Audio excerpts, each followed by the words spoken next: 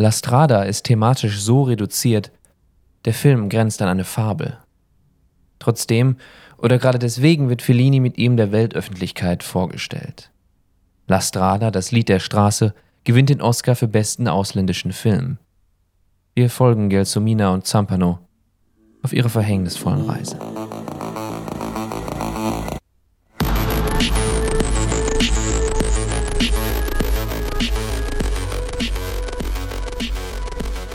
Wir haben uns wieder ein wenig verzögert, aber es ist aus gesundheitlichen Gründen. Wir sind halt mittlerweile schon alt.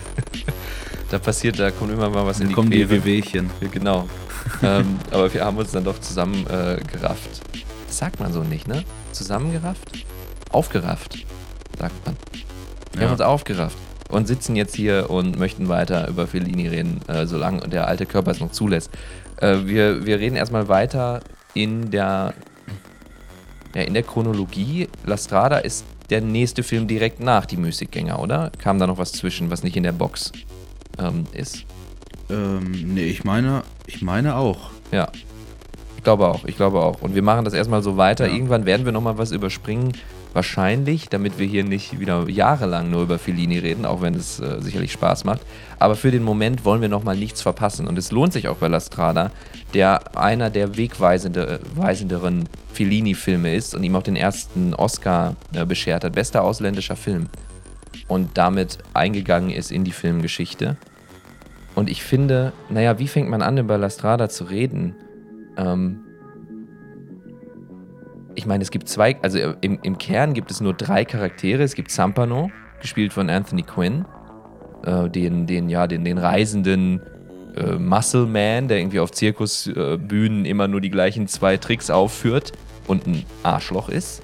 Dann haben wir die von ihm irgendwie aufgekaufte Gehilfin, Frau, Gelsomina, gespielt von der Frau von Fellini, Giulietta Massina, und den lustigen Clown, der ein tragisches Schicksal ereint, Richard Bass hat. Und dazwischen drin gibt es immer mal wieder Leute. Draußen fahren gerade Krankenwagen vorbei, das tut mir leid. Dazwischen gibt es immer mal wieder andere Charaktere, aber eigentlich dreht es sich um die 3. Und die Geschichte ist super simpel. Also, oder verpasse ich da was? Ich war echt erstaunt, wie reduziert das war am Ende. Das stimmt, ja. Also es ist, was die Geschichte angeht, nicht sonderlich komplex, ja. Und es fiel mir ganz schwierig irgendwie, also ich habe der hat mich emotional total mitgenommen, aber ich habe dann, als ich davon dann weg war, gesagt, Gott, wie redet man über diesen Film? Weil es ist, wie gesagt, es gibt diese 3 Leute und am Ende ganz zentral ist eben Zampanò und Gelsomina und deren beiden, die Loyalität, die Gelsomina zu diesem Mann hat, der sie ja nur missachtet und misshandelt auch, benutzt für Hilfsarbeiten auf seiner Reise und auch benutzt, so wie ich das wird nur angedeutet, aber natürlich irgendwie ist sie seine Frau auch. Und das ist schon auch, wird eine Vergewaltigung angedeutet oder nicht? Da gibt es doch diese eine Szene, wo er sich zu ihr legt in diesen kleinen Wagen, mit dem er umherfährt, und sie sagt, nein, heute nicht. Aber er sagt halt, ach komm, du bist meine Frau, ich habe dich für 10 Mark von deiner Mutter abgekauft, so das ist deine Aufgabe. Und das ist schon sehr hart. Und diese Spannung zwischen er, der sie nur missbraucht und ihre Arbeitskraft ausbeutet, und sie mit dieser totalen Loyalität. Sie hat auch was von einer leicht geistig limitiert, aber seelisch pur vielleicht. Das ist auch eine Art von Stereotyp, der da einfach benutzt wird. Diese beiden Sachen, die spielen sich einfach im ganzen Film immer wieder ab. Zampanò ist ein großes Arschloch, ausnutzendes Arschloch, und sie ist ihm trotzdem loyal und eigentlich in der Seele bleibt sie immer unkorrumpiert. Es gibt nur den einen Moment, wo sie ausbricht, wo sie sagt, jetzt nicht mehr, und dann rennt sie weg und dann wird sie wieder eingesammelt und das bleibt alles so unerklärt. Es ist irgendwie, als ob die ganze Zeit nur eine Note gespielt wird in diesem Film. Ganz interessant.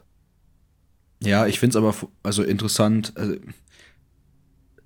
einfach dieses Experiment in Anführungszeichen, erstmal irgendwie zwei Personen zu haben, die vom Grundsatz her komplett unterschiedlich sind und die aber dann 24/7 zusammen sind, bis auf mal kurz, wo Zampanò mit der anderen Frau wegfährt und sie einfach alleine lässt. Wo sie mal kurz entflieht. Aber eigentlich sind sie ja komplett zusammen. Und das fand ich schon irgendwie sehr interessant. Also es ist halt, ja, es ist wirklich schwierig darüber zu sprechen, weil man ja das meiste auch sieht. Aber es nimmt einen trotzdem total mit. Ich fand es vor allem zu Beginn an schon, wo die Figuren eingeführt werden und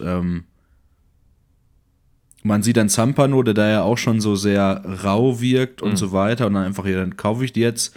Und dass es schon so komisch ist, dass die Frau, die vorher mitgefahren ist, Gelsominas Schwester war. Stimmt. Und die aber auch gestorben ist. Gestorben. Und man denkt sich schon direkt so, es wird nicht aufgeklärt, warum sie gestorben ist. Und man hat direkt, dadurch, dass er so rau wirkt und so kalt und hat man schon direkt irgendwie so ein bisschen so ein Kloß im Hals, weil man jetzt nicht, also man hat nicht das Gefühl, es ist gut, die Tochter diesem Typen mitzugeben. Ja. Ja, genau, man hat auch nicht das Gefühl, dass es irgendwie eher irgendwie ein tragisches Unglück war, weswegen sie gestorben ist, sondern dass er vielleicht da schon was mit zu tun hat. Ja. Ja. Ja, voll. Also, da habe ich gar nicht so richtig auf dem Schirm mehr gehabt, dass natürlich die Schwester auch gestorben ist. Was dem ganzen Film schon noch ein bisschen Drift gibt. Ich finde, ich gehe jetzt einfach mal wirklich bis zum Ende auch, weil ansonsten drucksen wir hier rum, weil es wirklich schwierig ist, über die einzelnen Stationen im Film zu sprechen, weil es so wenige gibt. Ne? Also so wenige, die für sich alleine stehen und nochmal was anderes aussagen, als immer nur wieder zu unterstreichen, was die beiden Figuren sind. Am Ende stirbt Gelsomina. Und zwar in Abwesenheit von Zampanò. Es ist nicht so, als ob die sich dann am Ende, am Ende verlässt er sie, oder sie ist emotional, findet sie nicht mehr zu ihm zurück. Plötzlich, er hat sich nun wirklich selbst von diesem Wesen, das ihm so loyal war, hat es sich verspielt, indem er, als er den Clown, der ihn immer wieder aufgezogen hat, dann umbringt. Und da kommt sie nicht mehr hinweg, das kann auch sie ihm nicht verzeihen. Und anstelle, dass er da jetzt läutert, denkt er sich, jetzt kann ich mit ihr nichts mehr anfangen, jetzt lasse ich sie zurück und zieht alleine weiter und lässt sie da dort in der Kälte irgendwo im Nirgendwo eigentlich auch. Also man könnte schon damit rechnen, dass sie da jetzt auch stirbt. Tut sie nicht, aber sie kommt noch ein wenig rum. Aber das passiert alles off-camera und wir verfolgen weiter den Zampanò, der dann irgendwann erfährt, dass in der Zwischenzeit die Gelsomina gestorben ist. Und da geht es jetzt direkt zum Ende und ich mache das jetzt einfach mal zu dem großen katharsischen Ding, wo zum ersten Mal man das Gefühl hat, dass Zampanò sich seiner Schuld bewusst ist und er bricht zusammen am Meer und es gibt dieses herzzerreißende Geschrei von ihm, wo man sich denkt, und das ist das, was Fellini gesagt hat, aber das ist auch das, was ich denke, dass er jetzt zum ersten Mal, also dass er sein Gewissen ihn zum ersten Mal anspricht und dass das in gewisser Art und Weise, wenn man es christlich sehen will, ja auch eine Rettung ist. Also dass er jetzt zum ersten Mal Mensch ist in gewisser Art und Weise, aber natürlich erst in dem Moment, wo alles verloren ist. Also er kriegt die Gelsomina nicht zurück und er kann nur anerkennen, dass er ein schlechtes Leben geführt hat.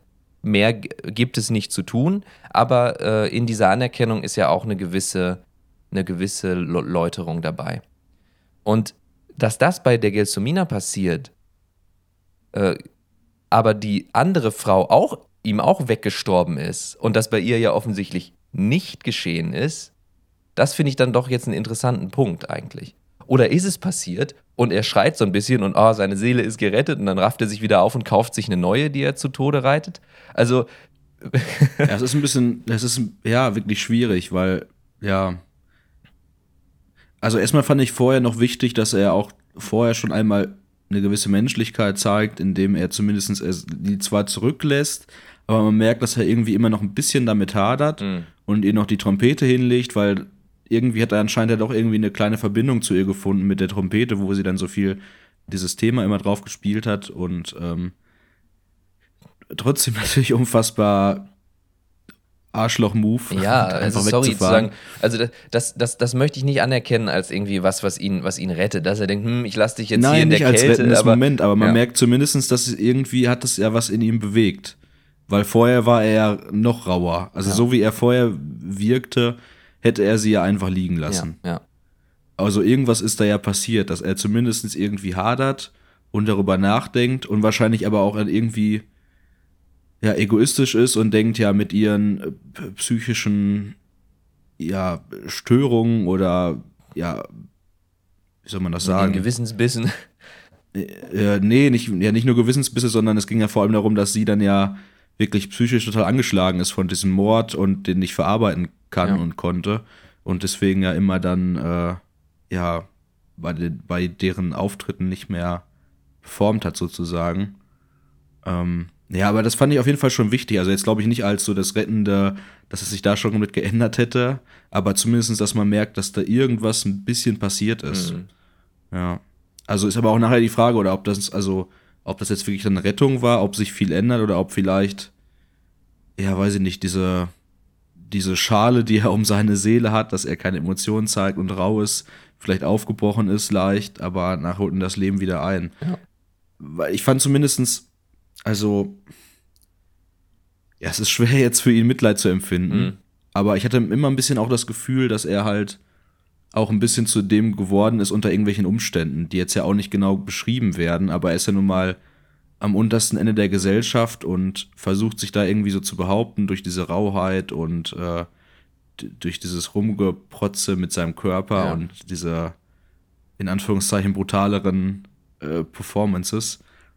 Jetzt habe ich so ein bisschen den Punkt verloren, wo ich hin wollte, aber vielleicht verstehe ich. Hauptsächlich sagen, dass er, also das habe ich so verstanden, dass man ihn jetzt nicht einfach nur als jemanden, der böse sein will, einschätzt, sondern als jemanden, der auch von der Umgebung gezeichnet ist und von den Umständen gezeichnet ist. Und das ist natürlich immer irgendwo ein Thema. Sage ich jetzt so, aber es fühlt sich bei Fellini immer so an, es ist dann so Nachkriegszeit, Armut ist ein großes Thema und auch wie Armut einen davon abhält, gut zu sein. Also das ist auch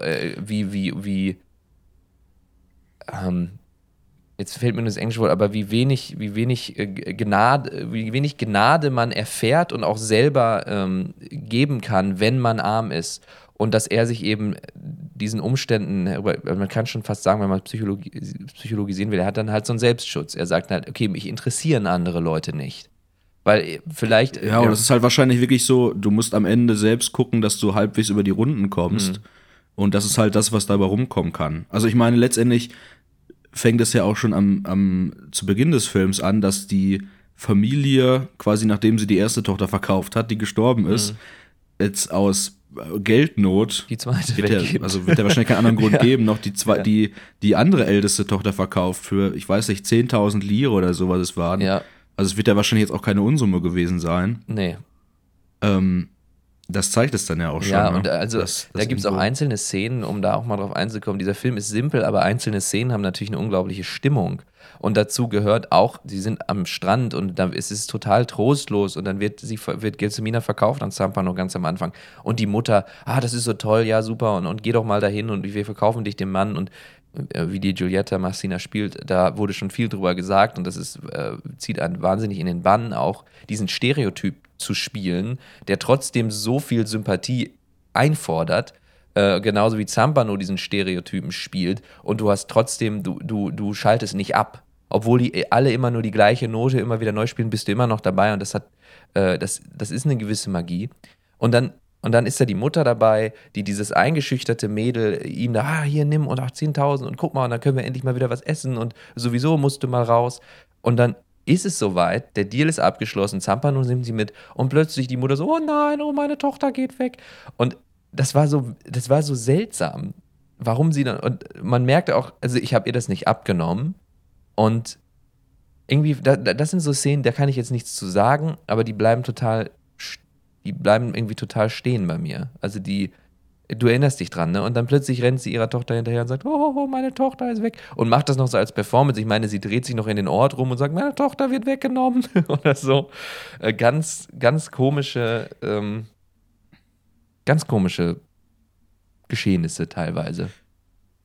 Ja, ich fand es auf jeden Fall auch emotional. Also gerade diese Abschiedsszenen, die ja in dem Film auch öfters vorkommen, fand ich auch immer sehr gut inszeniert. Also, weiß ich nicht, man sieht dann oft ja aus der Wagenperspektive, was ja auch schon ein komisches Gefährt ist, also nochmal ein anderes Thema, quasi aus Gelsominas Sicht, wie sie hinten drauf sitzt und hinten die Figuren, also dann da weil bei Familie bin ich mir gar nicht sicher, ob man es aus ihrer Perspektive auch sieht, ich meine aber schon, oder auch nachher in dem Kloster, so, wo sie liebgewonnene Figuren, und sie ist ja irgendwie auch auf der Suche nach Liebe und Anerkennung und irgendwo hat sie das mal gefunden und verabschiedet sich und ja, dadurch, dass die ja nur umherziehen, wird sie ja vermutlich auch denken, auch wenn sie ein naives Mädchen ist, das könnte jetzt das letzte Mal sein, dass ich die Person sehe. Und man sieht ihr weinendes Gesicht und ist immer sehr emotional inszeniert. Und ja, ich finde mich gerade auch bei der Abschiedsszene mit der Familie auch so, ja, diese Dimension so interessant, dass sie ja auch irgendwie, also Gelsomina nicht so wirklich so hundertprozentig glücklich mit der Entscheidung ist. Gleichzeitig, genau, sagt sie noch zu den anderen ja, Nachbarn oder Dorfbewohnern, dass sie jetzt Künstlerin wird und stimmt. so weiter. Und irgendwie, genau, sie setzt da so große Hoffnung rein und ist dann ja auch direkt bei den ersten Auftritten so komplett auf der Suche nach irgendeiner Zuneigung oder Anerkennung und wippt da so rum und guckt alle an, so jetzt. Und hat's euch gefallen? Ja. Und irgendwie, das ist schon einfach sehr rührend und ja, irgendwie dann wird das wieder so gebrochen dadurch, dass sie im Grunde genommen einfach verkauft wurde und jetzt irgendwie den Stand hat, dass sie ja in dem Sinne jetzt nicht einfach eine Angestellte ist oder so, sondern eigentlich im Grunde ist es ja fast eine Art Sklaverei, wenn man einfach jemanden verkauft an wen anders. Ne? Absolut. Das ist schwierig. Und auch, wie gesagt, auch so ein bisschen Sexsklave. Also das ist alles nur angedeutet, aber das ist eine wahnsinnige Ausbeutung, die da stattfindet. Und trotzdem glaubt man, und ich weiß nicht, wie das passiert, weil dieser Film ist so simpel, der zeigt das alles nicht. Glaubt man ihr, dass sie doch eine gewisse Zuneigung diesem Typen gegenüber spürt, die abseits ist von einfach nur Pflichtbewusstsein oder ich weiß gerade nicht, mit wem ich sonst abhängen soll. Und da möchte ich dann auch noch mal was zu sagen du hast diese verschiedenen Abschiedsszenen genannt, die immer wieder vorkommen.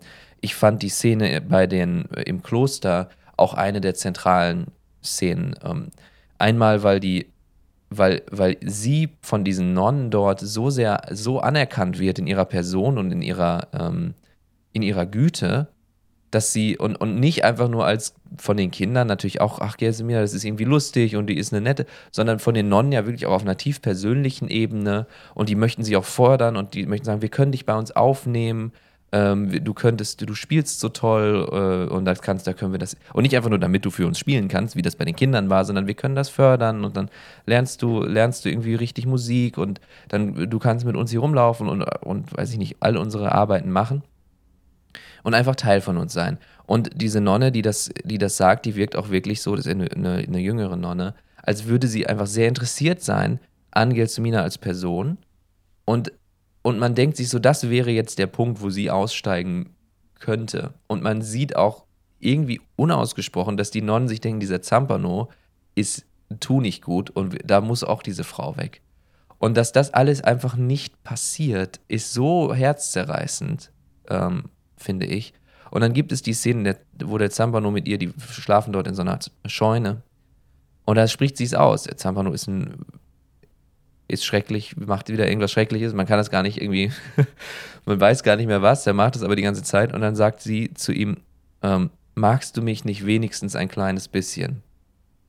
Und das ist so, und man denkt sich genau, wie du es meintest, das ist das, was sie will. Sie will eigentlich nur gemocht werden auch. Und nicht für irgendwas, sondern einfach nur, dass die Person, mit der sie die ganze Zeit umhergeht, einmal sagt, du bist schon nicht so schlecht.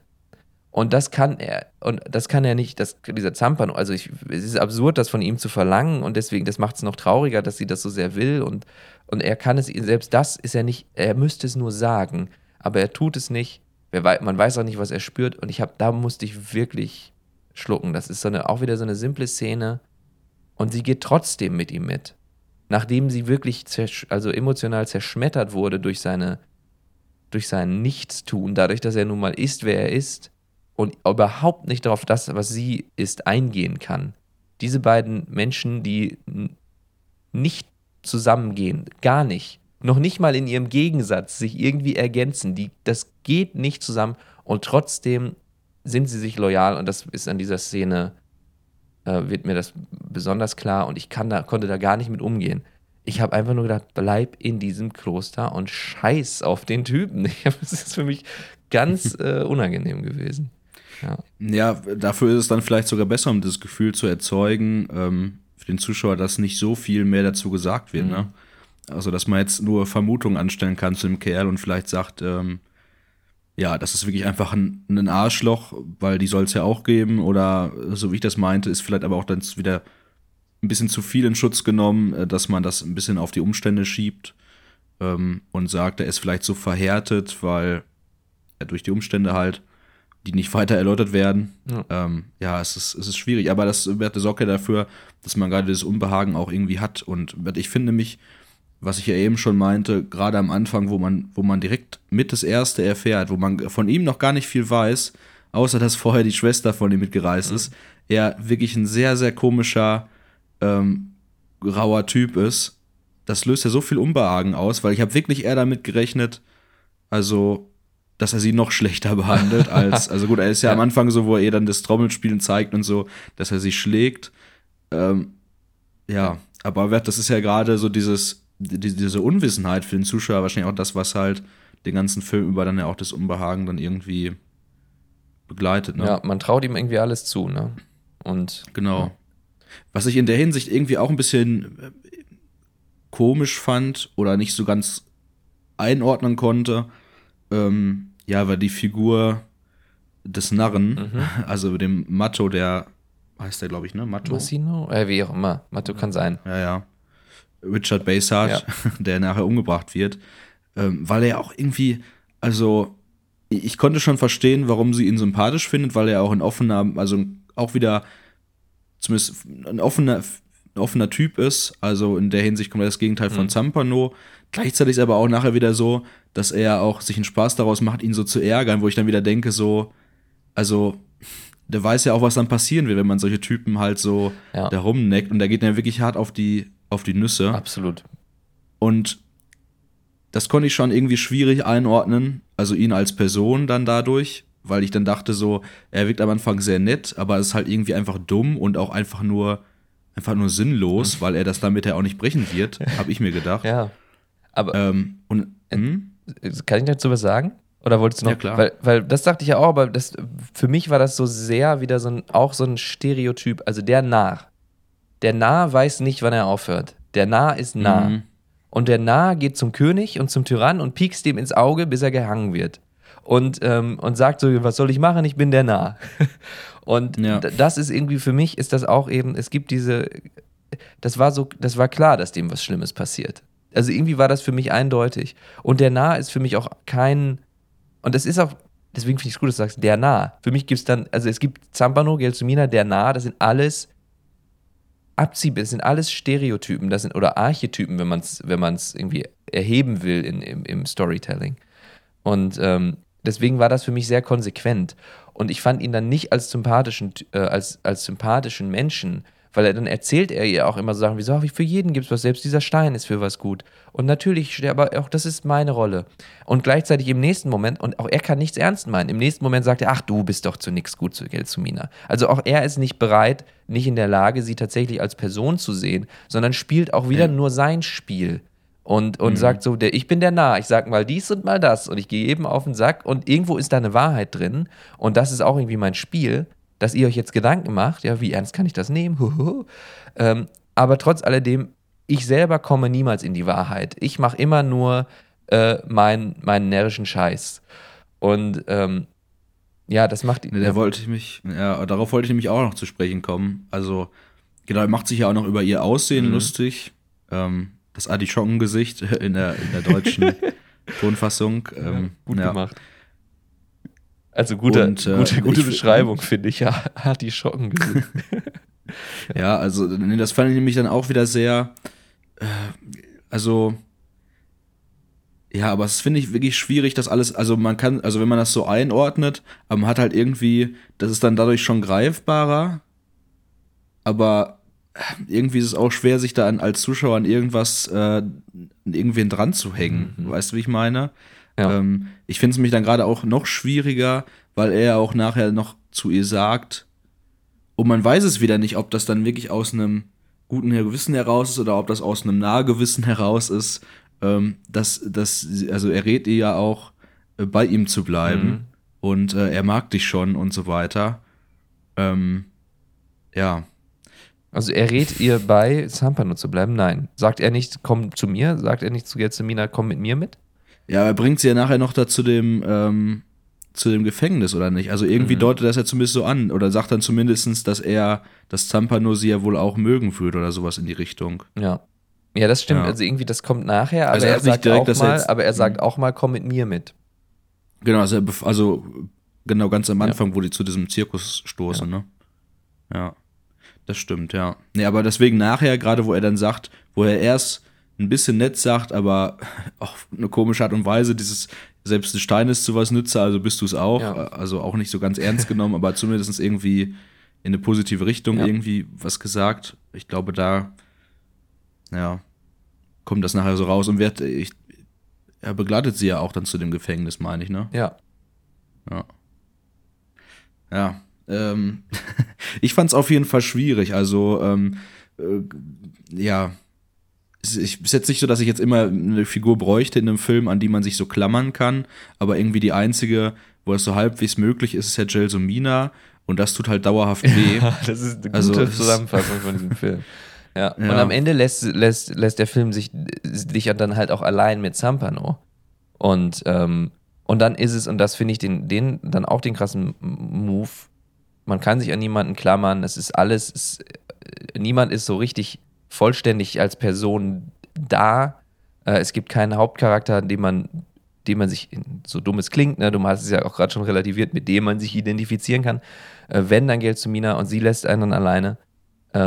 Und dann soll man am Ende, wird einem gesagt, so, und jetzt ist der ganze Punkt des Films, wenn man sagen will, es läuft auf den Punkt zusammen, dass du jetzt bitte Mitleid hast mit Zampanò. Und ich finde das einen ziemlich genialen Move für diese Art von Film und für das, was Fellini macht.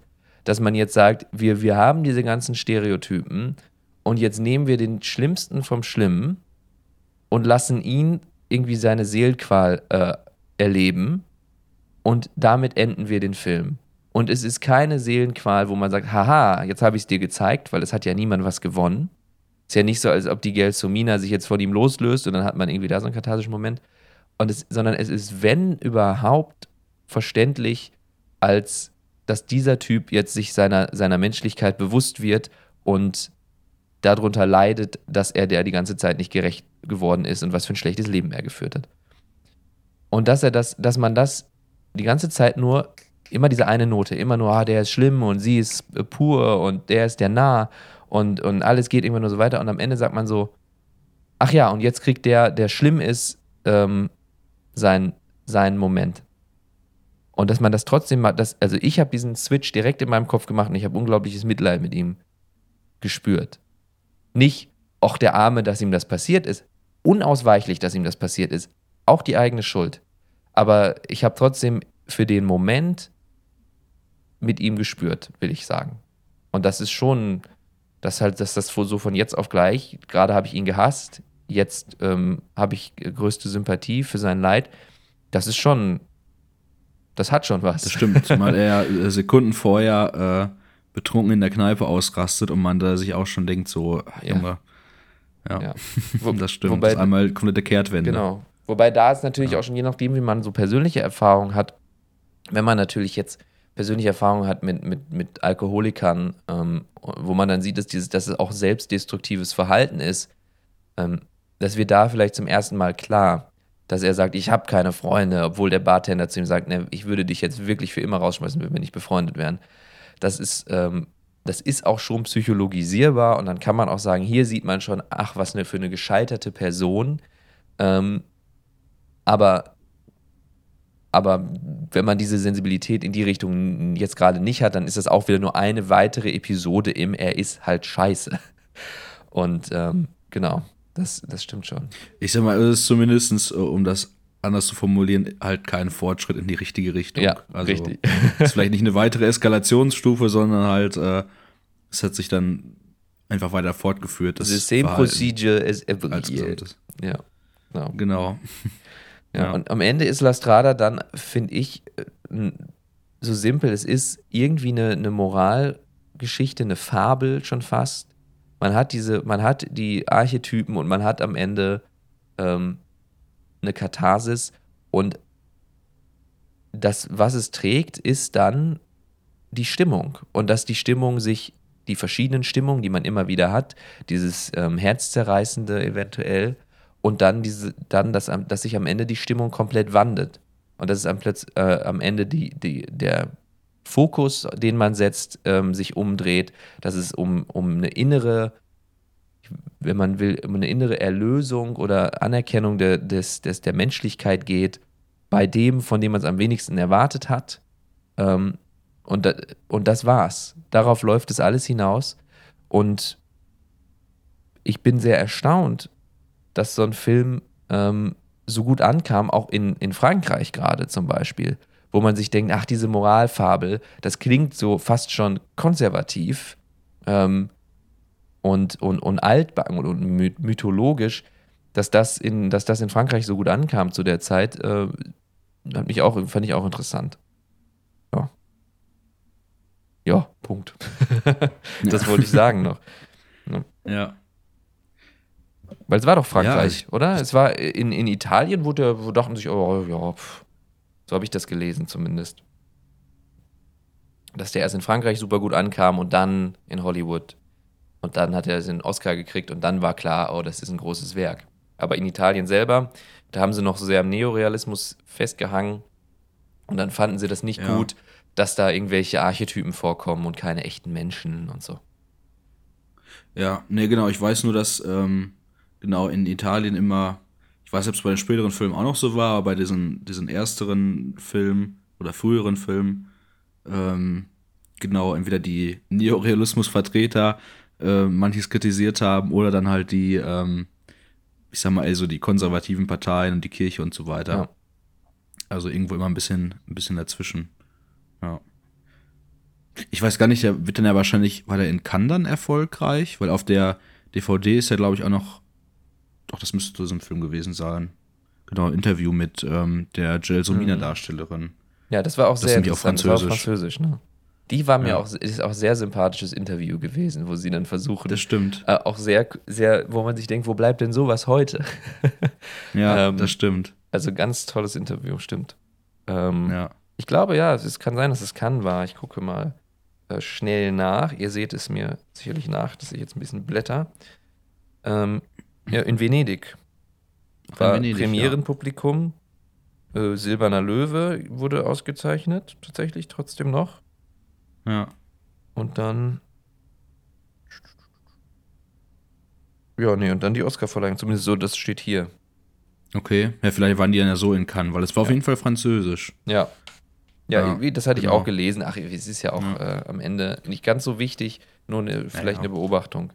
Weil das immer wieder auftaucht, auch bei, ich glaube, Il Bidone, also dem nächsten Film, den wir besprechen werden in 2 Wochen, zumindest nach eurer Zeit, ist es bei Il Bidone auch so, wenn ich jetzt nicht ganz falsch liege, dass der in Frankreich besonders gut ankam, besonders gute Bewertungen bekommen hat von den Kritikern dort, in Italien wieder nicht so sehr. Und das mag eben einfach so sein, dass dass die Franzosen Fellini geil fanden und dass es von da aus nach Europa ausgestrahlt ist.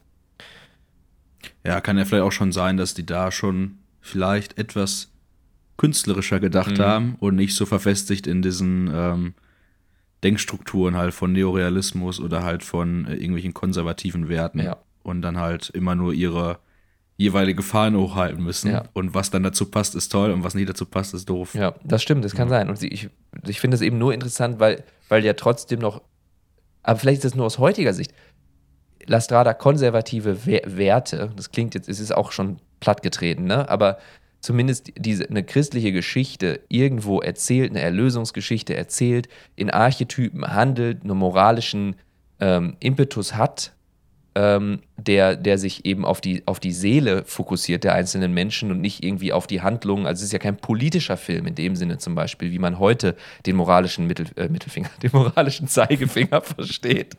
Ja, dass das eben trotzdem in einem Frankreich, aber wir sind ein bisschen noch vor der French New Wave, ne, aber wo die Form, wo das auch so ein bisschen überworfen wird, dass das trotzdem anerkannt wird.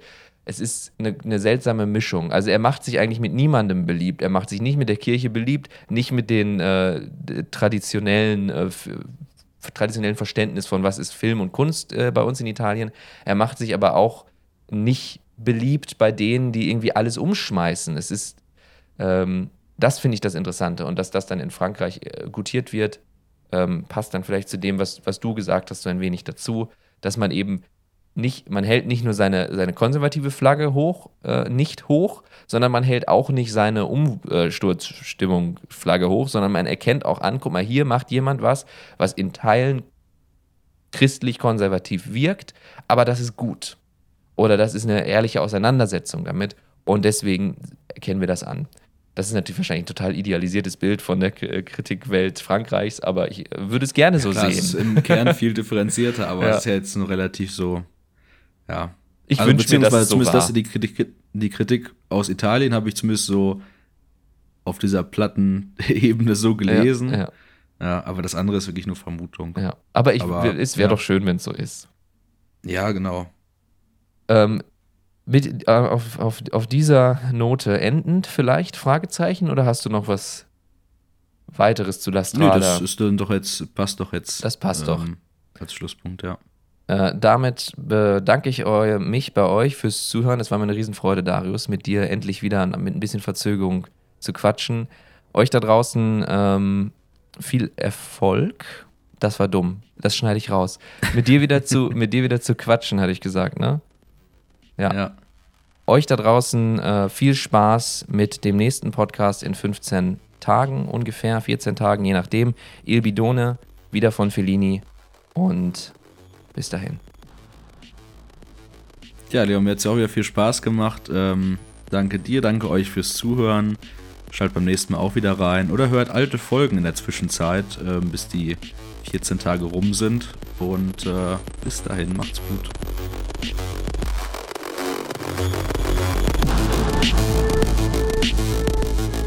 Das war eine Episode Filmic Podcast. Jeden 1. und jeden 15. im Monat bieten wir neue Filmbesprechungen an. Also wenn es euch gefallen hat, dann seid auch beim nächsten Mal wieder dabei. Vielen Dank fürs Zuhören und bis dahin. Filmic Podcast wird moderiert von Darius Bierkölzer und Leon Münches. Produziert von Leon Münches.